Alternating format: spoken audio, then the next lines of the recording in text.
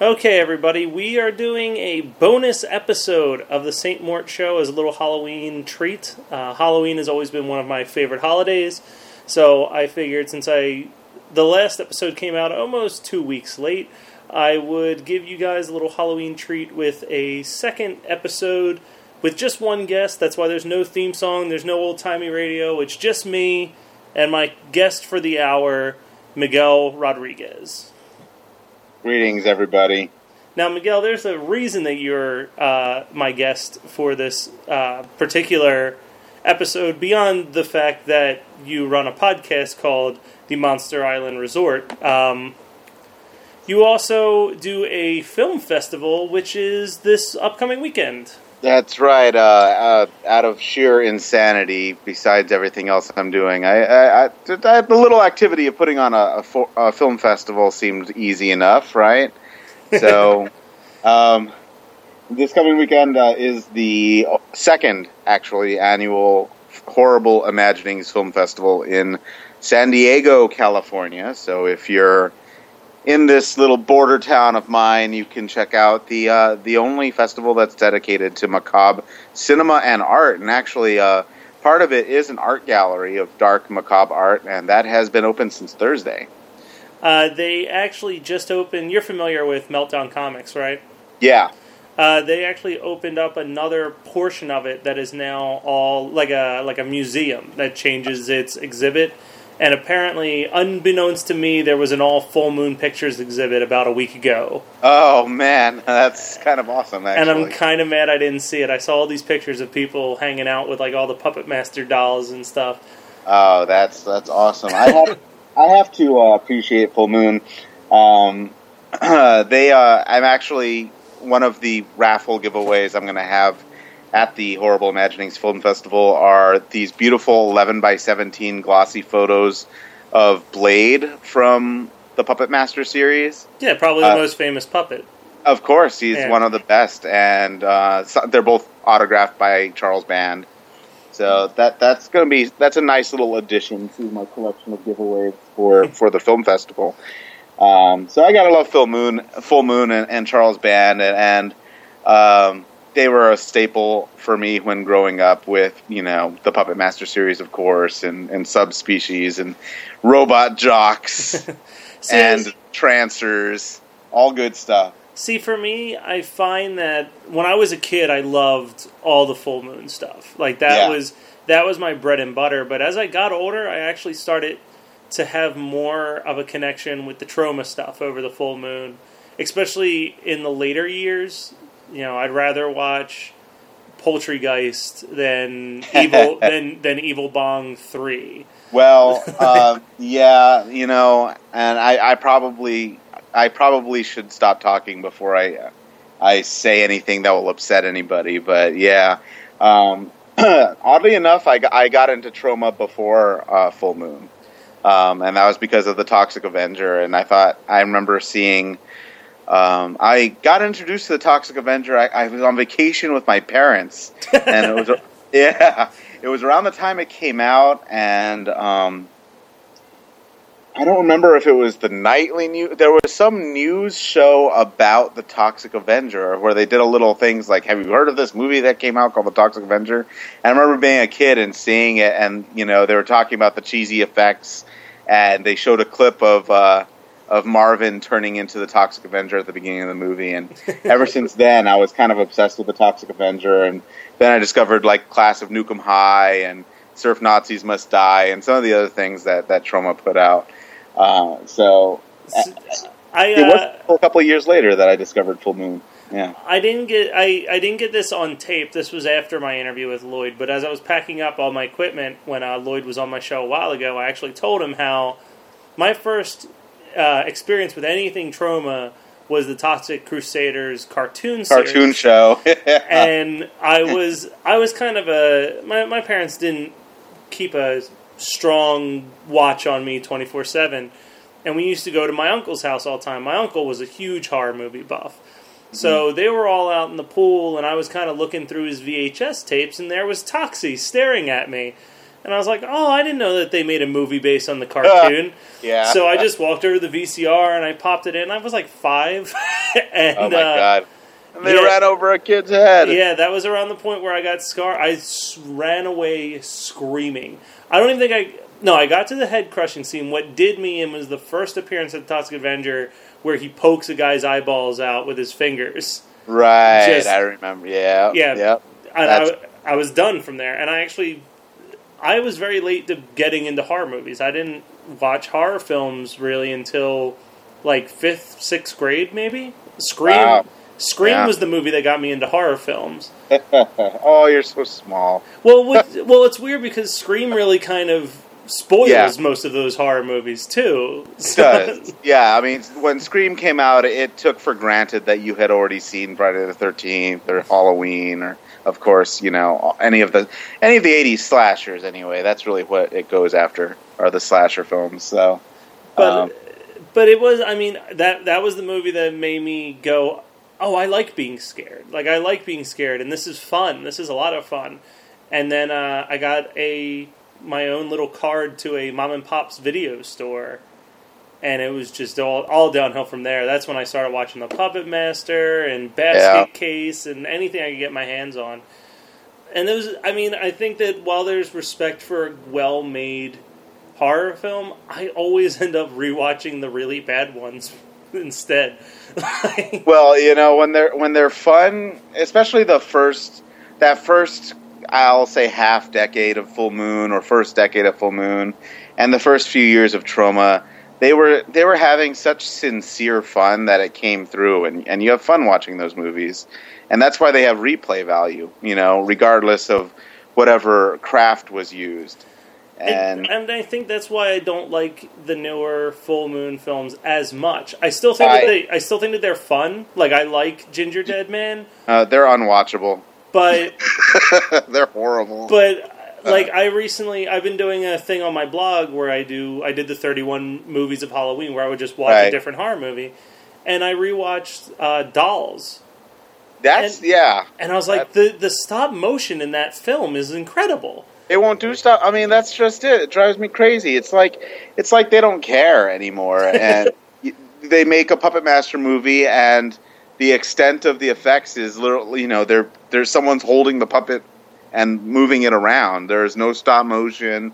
There's no care put into it at all. Well, what bothers me is that the mouths don't even move anymore. Yeah, Blade used to actually have, for how limited his facial features were, you could actually feel different emotions by the way that his face looked. His mouth, his jaw would drop when he was excited, and the little knives would come out of his eyes. Yeah, they got rid of all that, and it did kind of ruin the fun. I think the difference to me when it comes to the Battle of Troma versus Full Moon, which, I mean, they're all friends with each other. Right. You and I both witnessed at Comic-Con the clashing of worlds when Charles Band, Lloyd Kaufman, and Kerry O'Quinn were all hanging out together in the Troma booth. Yeah, that was pretty awesome. And you're just like, oh my god, it's my entire horror childhood all gathered. Yeah, that was awesome. But Troma still has a little bit more of the sincerity in what they're doing, I think. Where, you talk to Lloyd and I don't know, it feels like you said, the Full Moon ones are very kind of thrown together sometimes. Yeah, oh yeah. Where, the Troma ones, you can tell, at least the ones that Lloyd directs, he spent a lot of time raising money for those movies, so he's going to make sure that you get everything that you want out of it. Yeah, and, when he goes out, he'll have fun in other people's movies, and he'll do a bunch of other crap. I just saw, oh, God. I actually didn't finish. Have you seen Stripperland? No. It is a ripoff of Zombieland with rabid strippers instead of zombies, and is almost shot for shot, and it steals a lot of its jokes from other movies. And overall, it's very bad, but Lloyd Kaufman is in it, and it's so funny that he'll just kind of do these things. Well, he'll do them free of charge if he can. Yeah, I mean, he just has a good time. He was going to do my film that I never finished, Fluffy. And the only requirement was just, if you can get me a book signing or just wait until I'm in Philly. Like that, as long as he's already got to be there anyway, he's not going to charge you for it. If he has to specifically travel out there just for the movie, then he might ask you to pay for the airfare and a hotel or something. But, I mean, he really does care about young filmmakers, and I get kind of defensive about him when people refer to him in the negative. Yeah, like, you can't really hate Lloyd. I mean, come on. It's Lloyd Kaufman. He's hilarious. Well, like, and I've heard a few people say, like, oh, man, he rips off filmmakers. Like, they don't make any money once the Troma puts out their film. And it's like, if you thought you were going to make money from Troma putting out your film, then that's your problem. There's a really good quote in, I think it's the Everything I Ever Need to Know About Filmmaking I Learned from Toxic Avenger. I remember that, yeah. Where Trey Parker tells the story of trying to sell Cannibal the Musical, and Lloyd was the only one interested, and they weren't going to sell it to him because he wasn't going to give him any money. And Lloyd said, did you make this movie to make money, or did you make it so people would actually see it? And it's like, that's really what it comes down to. He's giving young filmmakers a chance to have their films seen. Yeah, and a lot of times it won't get seen otherwise. Yeah, so it's like, I can't... And you look at all the careers that have started through him, it's like, yeah, he's not really ripping these people off. He's giving them a foot in the door. Possibly, provided they have the talent. Like, not everybody's a James Gunn. Dude, James Gunn might be one of the best track records I've seen in someone that's come out of Troma. Yeah, for sure. Because even the Scooby-Doo movies, as weird... I like those movies. I was going to say, they're very smart for what they are. No, I like those movies, man. But Super was great. Slither is one of the most fun films of the decade. Yeah, Slither's awesome. And I don't know, every film he's done has such a nice mix of humor and action and horror. Mm. Like, even the ones that aren't... Like, Super's not really a horror movie, but there is some horrific moments in it. Oh, yeah, definitely. that movie took a lot of people off guard. I mean, that's why, people didn't know what to expect and were a little bit shocked at what they got. The marketing for it was pretty bad, so... Yeah, that didn't help. No, people were expecting something more lighthearted. Now, when you were recently on an episode of Geekscape about a month and a half ago... Yep. And at that time, you weren't really able to reveal everything that was happening at the convention just yet. Right. Now, I mean, it's a week away. Can you tell us what people coming down to San Diego can expect to see at Horrible Imaginings? Maybe not everything, but some of, the big ones. Well, I can say a lot of things, actually. Well, first of all, the big mission behind it is to revive classic films as well as give exposure to new upcoming filmmakers. And this year has gone pretty international, actually. So we have a lot of shorts and independents from overseas. I've got films from Brazil, films from Argentina, films from Spain, a short from the Netherlands, from Canada. And so it's become almost like an international film festival in a way. So that's pretty both of the revivals are actually foreign films, one of which being the Franju Leyu Sans Visage, or Eyes Without a Face, which is... did you ever see Eyes Without a Face? I love Eyes Without a Face. There you go, yeah. It's a great movie. It's a great movie, so I can't wait to show that on the big screen. And the other one is the uncut Japanese language original as Ishiro Honda intended Godzilla. Nice. Yeah, I know that from listening to your podcast, I know that Godzilla is very near and dear to you. Yes, very near and dear. I mean, Monster Island Resort. What more could you ask for?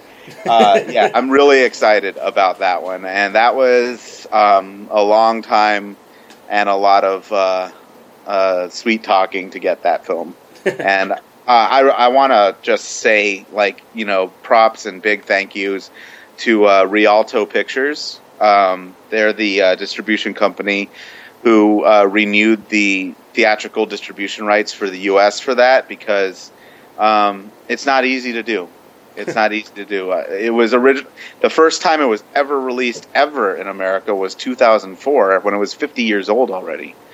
And so it's unbelievable how under wraps that movie has been.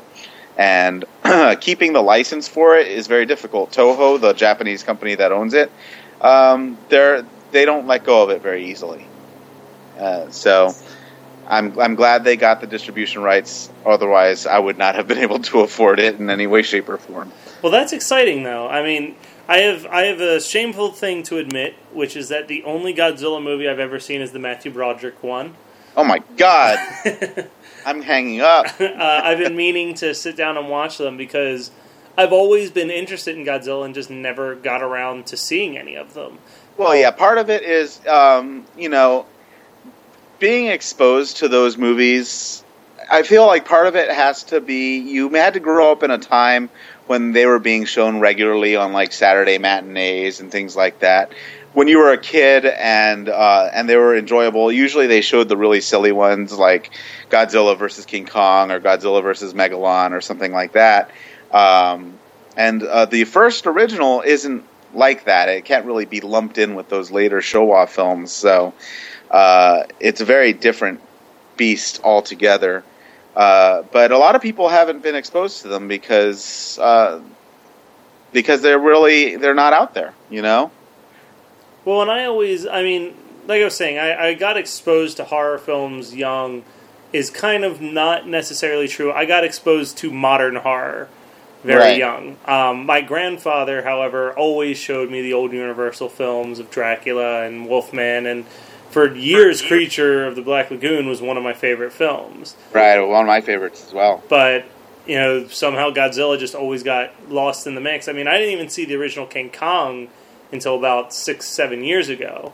And it's phenomenal. It is phenomenal. That's a landmark film right there. It's easily... The scene where King Kong fights a dinosaur is tied with the skeleton fight scene in Jason the Argonauts for some of the most impressive claymation work I've ever seen in my life. Well, yeah, and that was done by Willis O'Brien, who was one of the mentors to Ray Harryhausen. So, it's the fact that it came out in the 30s, I think 33, is unthinkable. What they were able to innovate, basically, they invented everything that went into the special effects for that movie. Well, and I also just think if you look at claymation from before and even after that, it looks clunkier than it does in King Kong. The King Kong claymation's seamless.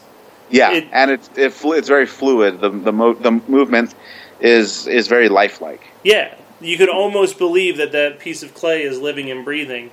Whereas, like, you watch some of the other ones with dinosaurs where there is a little bit of a jumpiness to it and a little bit of a missing frame here or there that kind of gives it a weird look. But, I mean, they nailed it. They absolutely nailed it. Now, it's Halloween. Yep. I want to know what's on the Miguel screening list this Halloween. Well, right now I'm so focused on the film festival that it's very difficult for me to see anything new. Other than the films that I'm putting out. I mean, I'm the only programmer. I'm the only one who does anything for Horrible Imaginings. Other than I have to give a shout out and a thank you to Selena Marinello, who has helped me with the art gallery. She's become my co-curator, so she's really she is a partner in arms with the art gallery portion. And if I didn't have her, I'd be drowning a little bit right now. But as far as the film portion goes, it really is all me, and I got many, many, many submissions, and having to watch all of them was a very difficult task. And then having to choose, just 29. I have the 2 revival features, and there are 2 independent features on top of those, and then there are 29 shorts, animated, and music videos on top of that. So it's a full program by far. Just trying to find those. What are the 2 indie features? Okay, the one is from Toronto, Canada. I'm wondering if you've heard of it. It's called Long Pigs. I have not. You have not? Okay.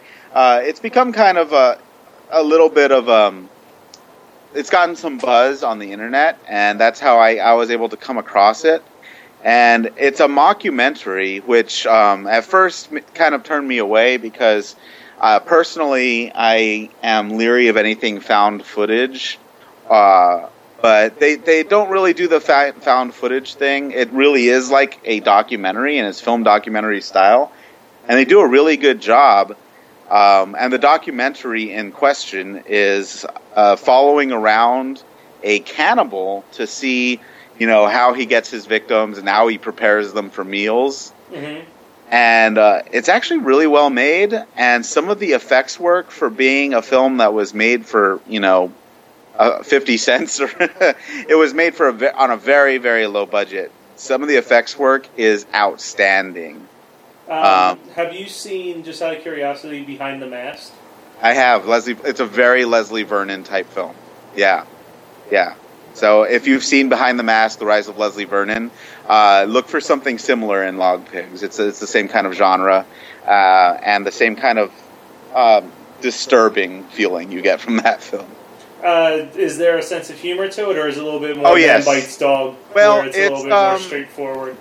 It's a good balance of both. There's some sense of humor to it, indeed, but it's not quite as, I'm going to say, gut-wrenching as Man Bites Dog. Yeah, because I was going to say, when I saw Behind the Mask, as much as I liked it, I was like, this is actually just kind of a light-hearted Man Bites Dog. Yeah, in a way, yeah. It's a little more, Long Pigs is a little more of a balance between the two. But it does have a sense of humor. It doesn't take itself too seriously. But I gotta say, the scene that sold me on it, the scene that made me want to show it, is there is a scene where they time-lapse the cannibal butchering a human body. Oh, wow. And it looks so real. They did such a good job that I can't wait to see people's reactions to that. Well, I'm excited. I'm definitely going to have to track that down somehow then. Yeah. And the other feature, I wonder if you've seen, it's from Richmond, Virginia, and it's called The Taint. I've heard about this one, and I don't know if it's because of you talking about it on your podcast, but I know I've heard of it before. This one, well, it's gotten a lot of internet notoriety. Well, with a title like The Taint. Yeah. I'm actually... people have asked me because on the program, it's showing after Godzilla is on Friday night. And people have asked me why, because they assume that means it's headlining. But as a matter of fact, that's not true. Godzilla is the headlining film, but The Taint is actually, I'm making it a late-night, adults-only kind of affair. Yeah, I was going to say, I don't see where the question is in that. Like, obviously, Godzilla, anybody can watch. Exactly. No, that's the point there. The Taint, I really love it. Don't we all? On surface, it's a very offensive, very crude, very sloppy, and very just trashy, I guess would be a good word. It's so entertaining that I don't know what this movie is, so now you're literally just describing a taint. Exactly. If you like old trauma, like Surf Nazis, that kind of, you'll really love The Taint because it gets the feeling down pitch perfectly, and the soundtrack is very much like early 80s synthesizer kind of stuff. It's co-directed by Drew Bolduc and Dan Nelson, and Drew did all the music for it except for one song, and he did just a phenomenal job. You need to hear the soundtrack. It's totally 80s. And even like the opening it feels like you're watching, Combat Shock or one of those old movies. Combat Shock is so fun. Yeah, that exactly. Is completely underrated in the Trauma library. I agree 100%, and you'll get that feeling watching The Taint. And so the Taint, I decided to show The Taint because I think it's smarter than it seems on the surface. There's more cleverness than will first meet the eye when you see The Taint. And I hope some people will get that. And I think at least it'll get some conversation going. Well, that's at least good. The reason I will not be at Horrible Imaginings is that I will be hosting a panel at the Kamikaze Expo that exact same weekend. Right. Which is quite disappointing. But I do want to take a little bit of a time to advertise that particular panel. The Kamikaze panel, definitely. The Kamikaze panel is going to be called The St. Mort Show Live Gets Campy. And it will be a Q&A. Anybody can come and ask a question. It will be in room 3 at 2 p.m. on Saturday. And the panel contains Felicia Rose from Sleepaway Camp. Yeah, I love her. She's the sweetest person ever. So I'm extremely excited about that. Sybil Danning from Howling 2, Your Sister's a Werewolf.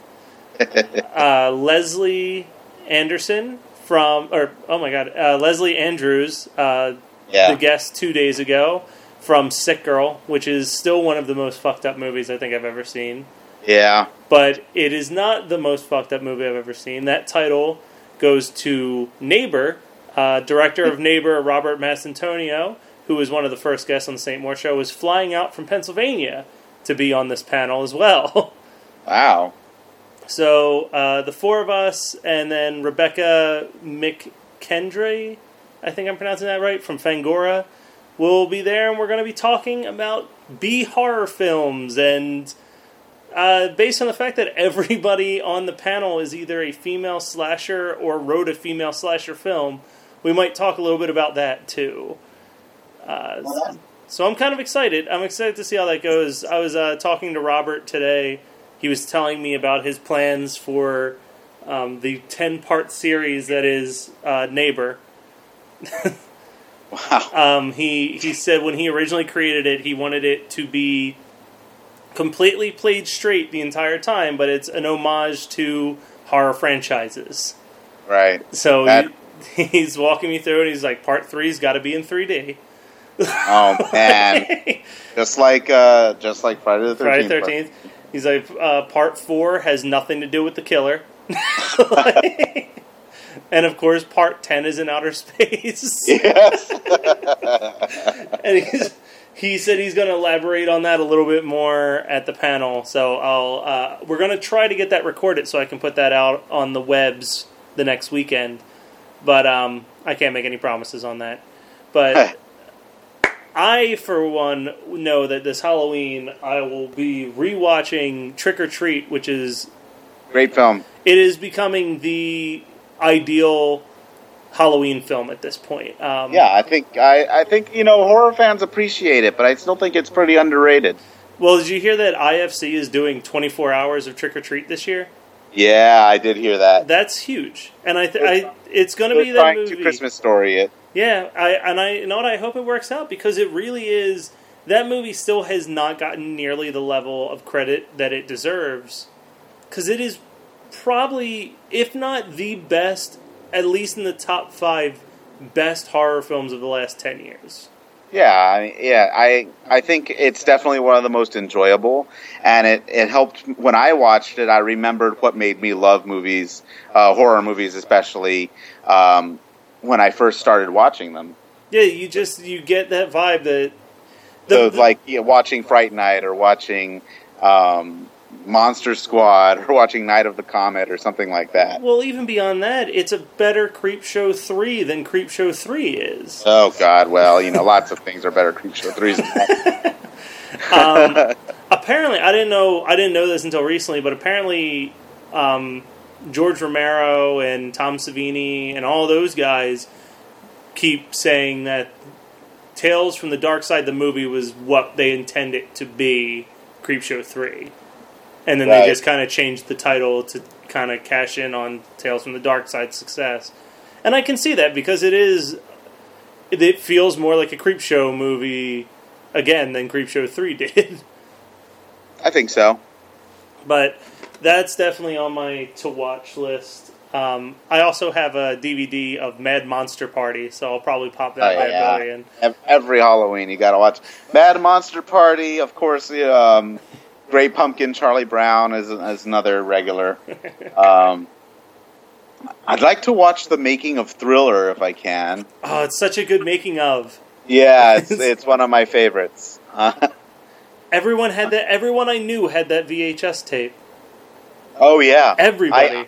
I drove my mother crazy because I'd make her get it out of the library like every day. I don't know why they don't. You know how much money they would make if they put that thing out on DVD? I don't know. I'd buy it in a heartbeat. Yeah, nostalgic factor-wise, so many people would pick that out. One of the greatest videos of all time. Easily. The only videos I like more than Thriller are the ones that had claymation in it, like Primus videos and Tool videos. Yeah, like the sober video, of course, is phenomenal, and Sailing the Seas of Cheese. I remember that video from Primus was just fantastic. Primus, like those were the bands that always had interesting videos because they actually cared. That back in the mid '90s when a video meant something. Yeah, I think the band that is kind of trying to keep that alive is OK Go. And they're doing a good job, but it's definitely... It's a little more hipster feeling, but their videos... I think there's the Rubes Goldberg one, which is really just astonishing. Well, see, here's the thing, though. Their videos are better than the music. I really do love pretty much every video that OK Go has done, but I feel awkward comparing them to someone like Primus because there is a very big difference also of, like, OK Go's thing is... Okay, no one cares about music videos, and we don't have a lot of money, so let's figure out the quickest and cheapest way to make these. Yeah. Whereas, like, Primus and Tool definitely represent that time period where, like, your album was about making a badass music video to promote that album, and when bands where they really just went out of their way. You know, when you had people like Spike Jonze and Michelle Gondry when they were just music video directors trying to create something that you had never seen before on film. I'm going to have to bring up Peter Gabriel here. The Sledgehammer video? Yeah.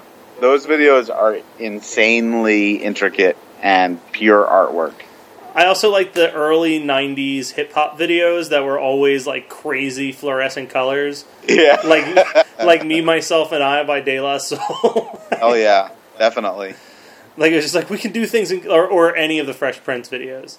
Of course. Nightmare on My Street. I've never... Apparently, there was a video shot for it, but I can't find it anywhere. For Nightmare on My Street? Yeah. I'm not sure. Like, apparently they had shot a video, and New Line Cinemas shut them down on it. Oh, man. So... Well... Yeah, because that's easily the best Fresh Prince song ever. Of course. You can't really compare it. It's not fair. I actually was a little annoyed because one of my favorite documentaries is Never Sleep Again. Oh, God, so good. Yeah, it's 4 hours long, and they don't mention Nightmare on My Street once. Yeah, I think they want to... I don't know. That sucks. Yeah, but they do talk about Dream Warriors by Dokken, which is equally awesome. That's true. With a dream Oh, my God. So... I think the only other Halloween movie I can think of where I'm like, you know what, maybe I'll pop this bad boy in is Halloween 3, Season of the Witch. Yeah, Season of the Witch. I was very excited to see, I had written, I do that weekly column for Geekscape, Guilty Pleasures. Right. And this week's Guilty Pleasure I did, Season of the Witch. And I was extremely excited to see how many people came out of the woodworks and just said, that movie is awesome. It's really good. It's a really good movie. I have no guilt about that whatsoever. That movie is fucking great, and I'll always defend it. And I think, anyone who complains just wants to see Mike Myers over and over and over again. And guess what? We did get to see Mike Myers over and over again. And guess what? Exactly. Shit hasn't been good since part 2. There was one movie that decided to try and be interesting and actually do what Hollywood never does and try to do something against the formula. And you shot it down and just asked for more vomiting out of Michael Myers over and over and over again. So quit bitching. You got what you wanted. Let us have our one Halloween 3 Season of the Witch. Who is without a doubt the most boring slasher in horror history. Oh, no, I'm sorry. I'm going to have to give that to the Scream guy. The Scream... know what, though? The Scream guy at least has innovative... Like, the Scream movies at least have some sense of, like, changes in there, here and there. Mike Myers movies, I just hate his costume. Oh, no, his costume... I mean, but his costume's at least realistic. If you're thinking about the realm in which Scream takes place, like, yeah, it would just be a costume that you could buy at any Halloween store. Right. So I support that, but Mike Myers, there's no innovation in the way he kills people. It gets so boring. You've seen one Halloween movie, you've seen all of them, unless you saw Season of the Witch. I have to give it to the first one. Oh, the first one's great, but that's what I'm saying is after 2. Everything. The only movie I legitimately enjoyed after part 2, besides Season of the Witch, was H2O. Right. Oh, man. But, like, you know... Not Resurrection? Oh, you mean where Busta Rhymes magically beats Jason in a boxing match? Yeah. Mike Myers, but yeah. Oh, yeah, Mike Myers, whatever. But, yeah, whatever. It's kind of the same thing. Yeah, well, you know, the first one was not about the kills. It was about the stalking. And the suspense, and that's what made it work. That's what made it work. Yeah. I mean, he was called the Shape because you could see him in the background for a few seconds, and then he wouldn't be there anymore. Now, and that was creepy. It was very creepy. And actually, a movie that I just recently rewatched for the 31 movies of Halloween that, you know, gets a lot of negative reviews, and I love it, is The Strangers. Yeah. Which I think also did... I like it. I think that that is more of a 70s throwback film than any of the Grindhouse attempts that have come out, because everything in that movie feels like it could have been done in 1970 because of the lack of soundtrack and because of the way that the characters are dressed and the way the characters act. The guy with the bag, a little more like Burnt Offerings, kind of. Well, not really like the Grindhouse of the 70s, but more like the just creep factor of the 70s. Yeah, well, and what I wrote in my review was, you know, when House of a Thousand Corpses came out, everyone was like, oh, this is Rob Zombie doing Texas Chainsaw Massacre, blah, blah, blah. The Strangers, I think, has more in relation to Texas Chainsaw Massacre than even House of a Thousand Corpses does. Because it just has that feeling of just, this is awkward, and I don't know what's going on, and I don't know who these people are, and they don't have, like, there's so much mystery there. And House of a Thousand Corpses is just so over the top. But I love it. It's fun. It's fun. The thing I always say about it is that I know that it's his worst movie. Like, I know... Oh, it's not his worst movie. I didn't see Halloween 2 is his worst movie. I didn't see that. Halloween is his second worst movie. The House of a Thousand Corpses is actually his second best movie. But, like, my thing is, even though it's not his best movie, it's the one that I watch more than any of them, because it is just such a fun, crazy film. Right. Whereas, like, Devil's Rejects, where it is his best film, you got to focus on it. It's not something you can just kind of pop on and enjoy. Like, you do have to pay attention, because there is a pretty serious. Yeah, there's some serious stuff going on in that. But, like, House of a Thousand Corpses is just a blast. And I don't think that it's an accident that most of the main characters are comedians. Right. I don't think so either. That movie was intended to be fun, and people were looking for something too serious. Did you see his cartoon that he did, though? Because I love that. Yeah, I did. It's okay. It's another one that's just fun. Like, you just pop it on, throw it on at a party. Even if you don't have the sound on, people are going to enjoy it. It's definitely one like that. It's a good party movie. Now, what are some films, since we were talking about Trick or Treat and The Strangers, what are some horror films that you've seen that you think, over, like, we'll say in the 2000s, anything released in the 2000s that you really don't think got the appropriate amount of credit that it should have gotten? I like Triangle. Have you seen Triangle? No. Triangle is better than you'd think it would be. It's kind of like this warp in space-time. Like, it's hard for me to describe what it is, but basically a woman is on a yacht around the Bermuda Triangle and keeps re-experiencing this. Oh gosh, I haven't seen it in just enough time that I can't really explain it very well, but it's really, really good. It sounds like it has the potential to be really trippy and weird. It's definitely trippy and weird. And I haven't heard enough about it. I don't hear enough people talking about it. I think it deserves more attention than it's gotten. I've never even heard of it until just now. So it's on Netflix. You should check it out. There is oh gosh, what else? Sharktopus. Not Sharktopus, although sure. You know what? Yeah, I have to say, like, those Asylum movies, I can't help but watch them every now and then. Did you see the 6 minutes of Zombie Apocalypse that Sci-Fi released? I did not. Zombie. I got 2 words for you, sir. Zombie tiger. Wow, from what I gather, that one of the driving forces behind the asylum is Chris Olin Ray.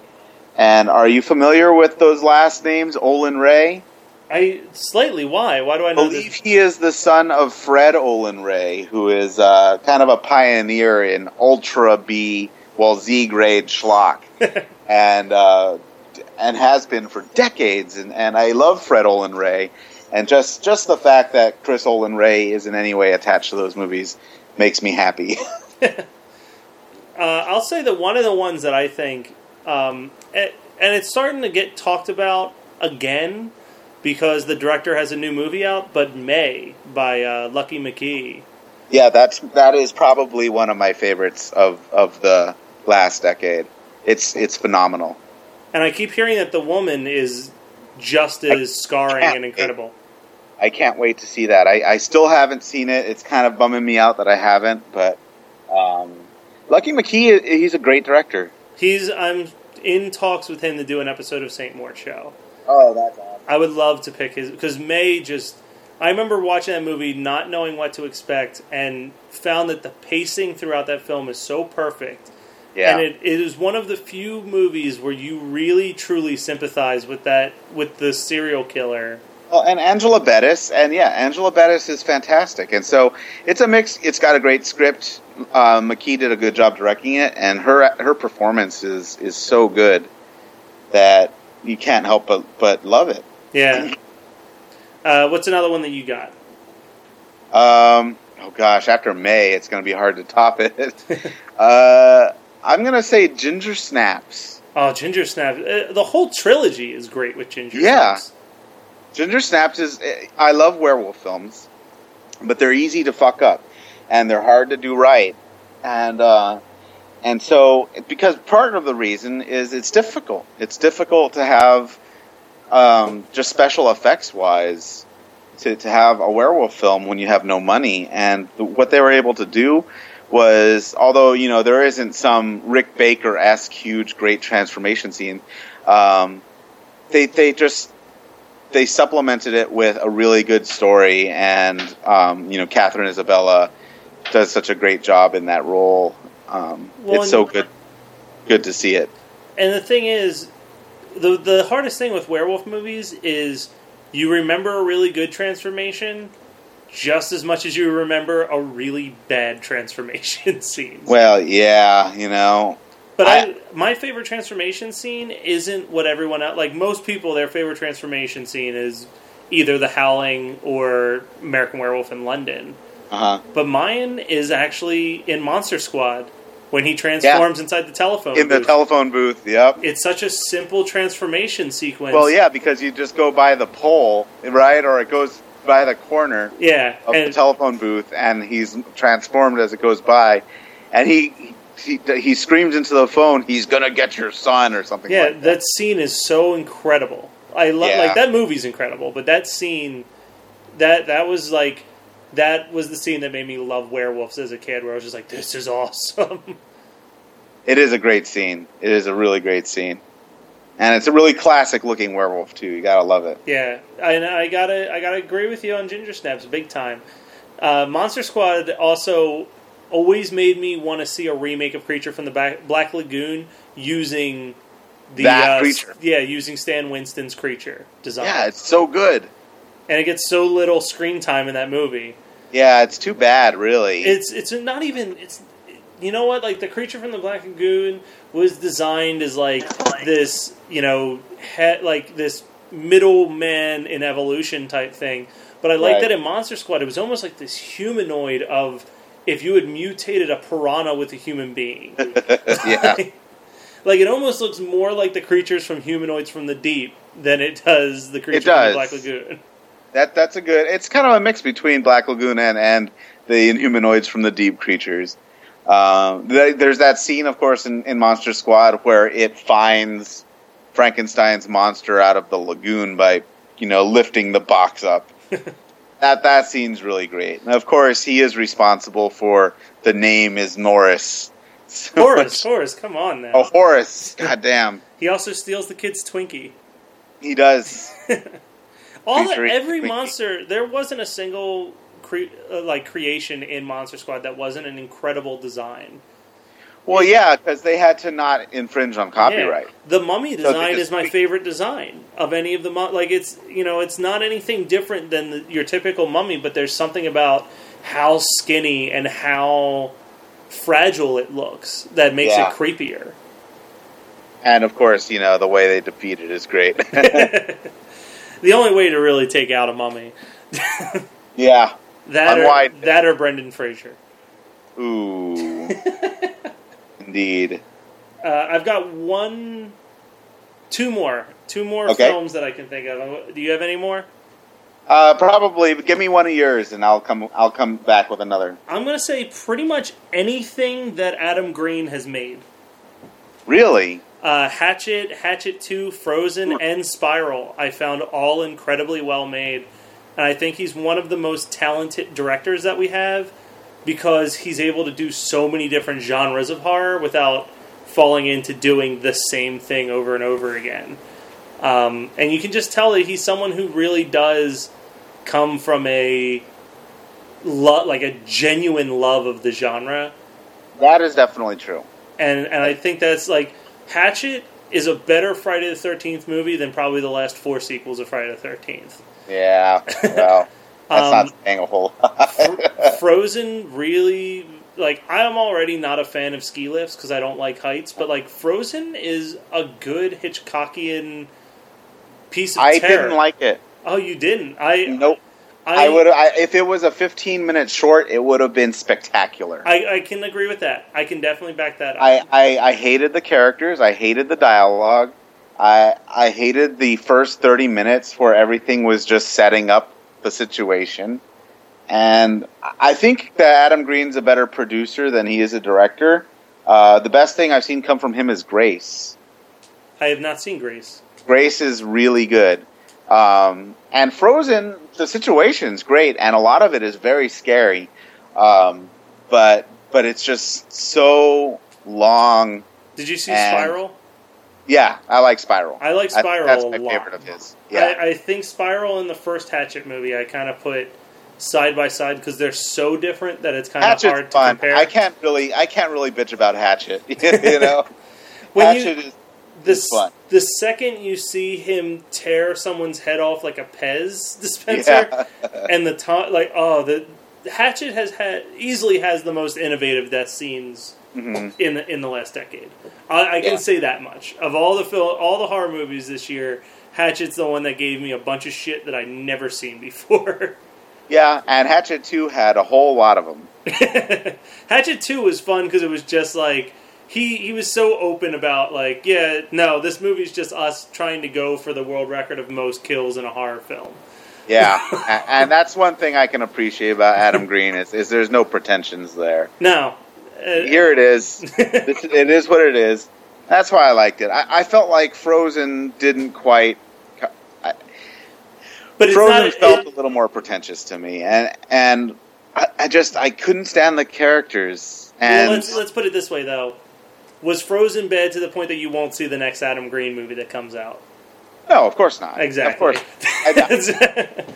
I think and I'm only giving Frozen a little more crap because it has been hyped up. People like it, and I can see why they like it. I think it was hyped up to the point where I couldn't like it. You know what I mean? I think the reason why I like Adam Green is because Adam Green could have very easily become another Eli Roth. Eli Roth's Cabin Fever is so good. Together. But that's the thing. Cabin Fever was such a good movie. And I was like, yes, this is what I want Eli Roth to make. And then he made Hostel, and I was like, this isn't what I want to see from Eli Roth.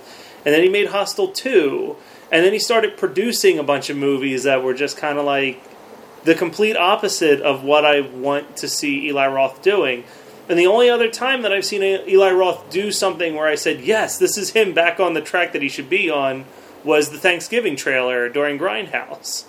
Yeah, that's a fun trailer. Gotta love it. Where it's clearly he did grow up with the type of horror that old school horror fans grew up on. But he keeps doing these like torture porn films and producing these torture porn films, which aren't that good. Yeah. Well, it's a shame, but that's as a producer, I guess that's where the money is. I get it. The only good thing that came out of like Saw was I really liked Dead Silence that came out after. You know what? I like Dead Silence. I like it too. I'll be honest here. I liked Insidious as well. I did not see it yet. It's on my Netflix I mean, queue. It's not great, it's not wonderful, but it's fun, and I like it as a ghost story. There are some things about it that are unfortunate, but you know, it has the trope of the medium who explains everything that's going on. You know, she'll come on, she's introduced, and suddenly she knows everything, and I really despise that. But other than that, I really like that movie. And I liked Dead Silence. I thought it was a nice ghost story and really fun. And it was very well paced. Mm-hmm. I like James Wan. I do. And I like the first Saw, too, actually. I did. To be honest. I didn't. I don't like any of the Saw movies, really. And it's not even a squeamish factor. It's a level of you're trying to portray believability, and so much of this is unbelievable. Yeah. And not even the elements of like the way that the kills are done. I can look past that, but you show me this frail old man dying of cancer, and you're telling me that he's been able to carry these bodies to places and set up all these contraptions, and it's just like, you know what, you're losing me on this. Like, I'm not. But that's the part that I find harder to buy than anything else that happens in the Saw movies. I just think they've gotten tedious. That's my big problem with it. That's the biggest, for me, one of the biggest crimes that especially a horror movie can be is boring, and they've gotten tedious for me. See, I agree with that. I completely agree with your statement, but I also found the first Saw boring. Okay. The review that I had actually written was because everyone was like, "Oh," when I saw it maybe a year after it had come out. So by then everyone had already seen it and been saying like, "Oh, it's so good, it's so good." There you go. So you got the hype going. Yeah. Well, and everyone was like, "Oh my god, the ending is going to blow your mind." And I remember. Well, no, I never thought that. But. And I remember when I saw the movie, and it was just Facebook had just kind of blown up. And one of my first Facebook statuses ever was, well, I watched Saw, and you're right, and the ending did catch me by surprise. Too bad I'd given up on the movie about an hour before that twist came. Yeah. I just got so tired of that movie. I was like, I don't care who the killer is, I just want him to kill these two main characters and get this movie over with. We got time for one more from each one of us of something from this year. Of the last decade. All right, I'm going to go with an indie. All right. Because I'm going to plug this one. It just got picked up by IFC. All right. So it's called Dead Hooker in a Trunk. Nice. Have you heard this? You've had these girls on your podcast, correct? I have a few times, as a matter of fact. I've been looking for this movie, so it's finally going to be available. It is. It's coming very soon. So be on the lookout for it. I actually premiered it in San Diego last year at the first Horrible Imaginings. While it has kind of it's a very sloppy movie in a lot of ways, disorganized, it's also kind of meant to be, and it is just from beginning to end a lot of fun, and the characters are a lot of fun, and for being such a low budget, such a very vastly independent movie, they do some really cool things. Well, I'm pretty excited. I remember hearing you describe it, and the movie that kept popping up in my head, and I guess it was because of two factors. A, the title of the movie, and B, you kept talking about just the level of gore that they were able to pull off. Because I keep thinking of a movie like Hobo with a Shotgun. Yeah, that's an apt comparison, I suppose. My movie is actually another one of the 31 movies of Halloween that I watched this year. And it's kind of a smaller direct-to-DVD film from Raw Feed, who is not really known for quality horror. Yeah. But they did a movie called Sublime. Huh. And this movie fucked me up. And wow. I say that in the sense that it takes... I don't get scared at movies. I jump at the loud noises every once in a while or things like that. Like, I fall for a jump scare like most people do, even if they're not willing to admit it. You jump at loud noises. It happens. Yeah. But it's been a while since a movie psychologically got in my head with something that is so believable and so realistic. And I compare this movie... I call this movie Jaws for hospitals.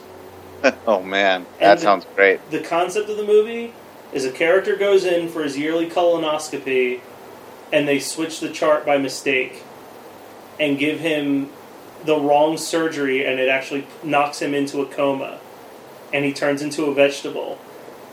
And this is all in the first 10 minutes, and the whole film is him trapped inside of his own dreams and being haunted by every fear of his life in this dream world that he can't escape. I compare it to something like Johnny Got His Gun. Right. It's not a 5-star movie. It's barely even a 4-star movie. It's maybe a 3.5 at most. But the emotional level, the emotional effect that it has on you, where you just sit there and you go, this shit happens all the time. Like, not to this extent, but charts get mixed up in hospitals so easily. And, oh my God, this could happen to me. Like, you just start really getting in your head of, like, what would I do in this situation? Like, what can I do? And it's terrifying. It's absolutely terrifying. The movie only came out, I think it was 2007, 2008. And I've very rarely met anybody who's heard of it, which is a shame. But that is a shame. But I recommend that to everyone. Yeah, I'm going to check that out. That sounds really interesting to me. You know, that's what the best horror movies do, is they play to fears, and that is definitely a fear. Hospitals in general are a big fear for a lot of people, and I have heard that being a fear of this, like, what if they switch the chart, or what if I get a doctor who doesn't know what he's doing, or what if this, what if that. And so that sounds like it could be a really effective one. All right, well, we're hitting the hour mark, so okay. Let me take a second. Okay, from the St. Mort show, as well as Monster Island Resort, we both would like to wish you a happy Halloween. Feel free, if you're in Los Angeles on November 5th and 6th, to come by Kamikaze Expo and check out my panel. And if you're in San Diego, check out Horrible Imaginings Film Festival. Is there a website where people can find more information about that? Yeah, and it's a brand new website I'm very proud of. It's www.hifilmfest.com. www.hifilmfest.com, where they can get all the information about Horrible Imaginings. All right, and the Kamikaze information is at kamikazeexpo.com. Thank you for coming by. If you wanted to know about the 31 movies of Halloween, my blog is stmort.blogspot.com, and you can read all 31 reviews up there. Thank you, guys. I'll be back in a couple weeks. Thank you so much, Matt. No problem, Miguel. Or St. Mort. Happy Halloween.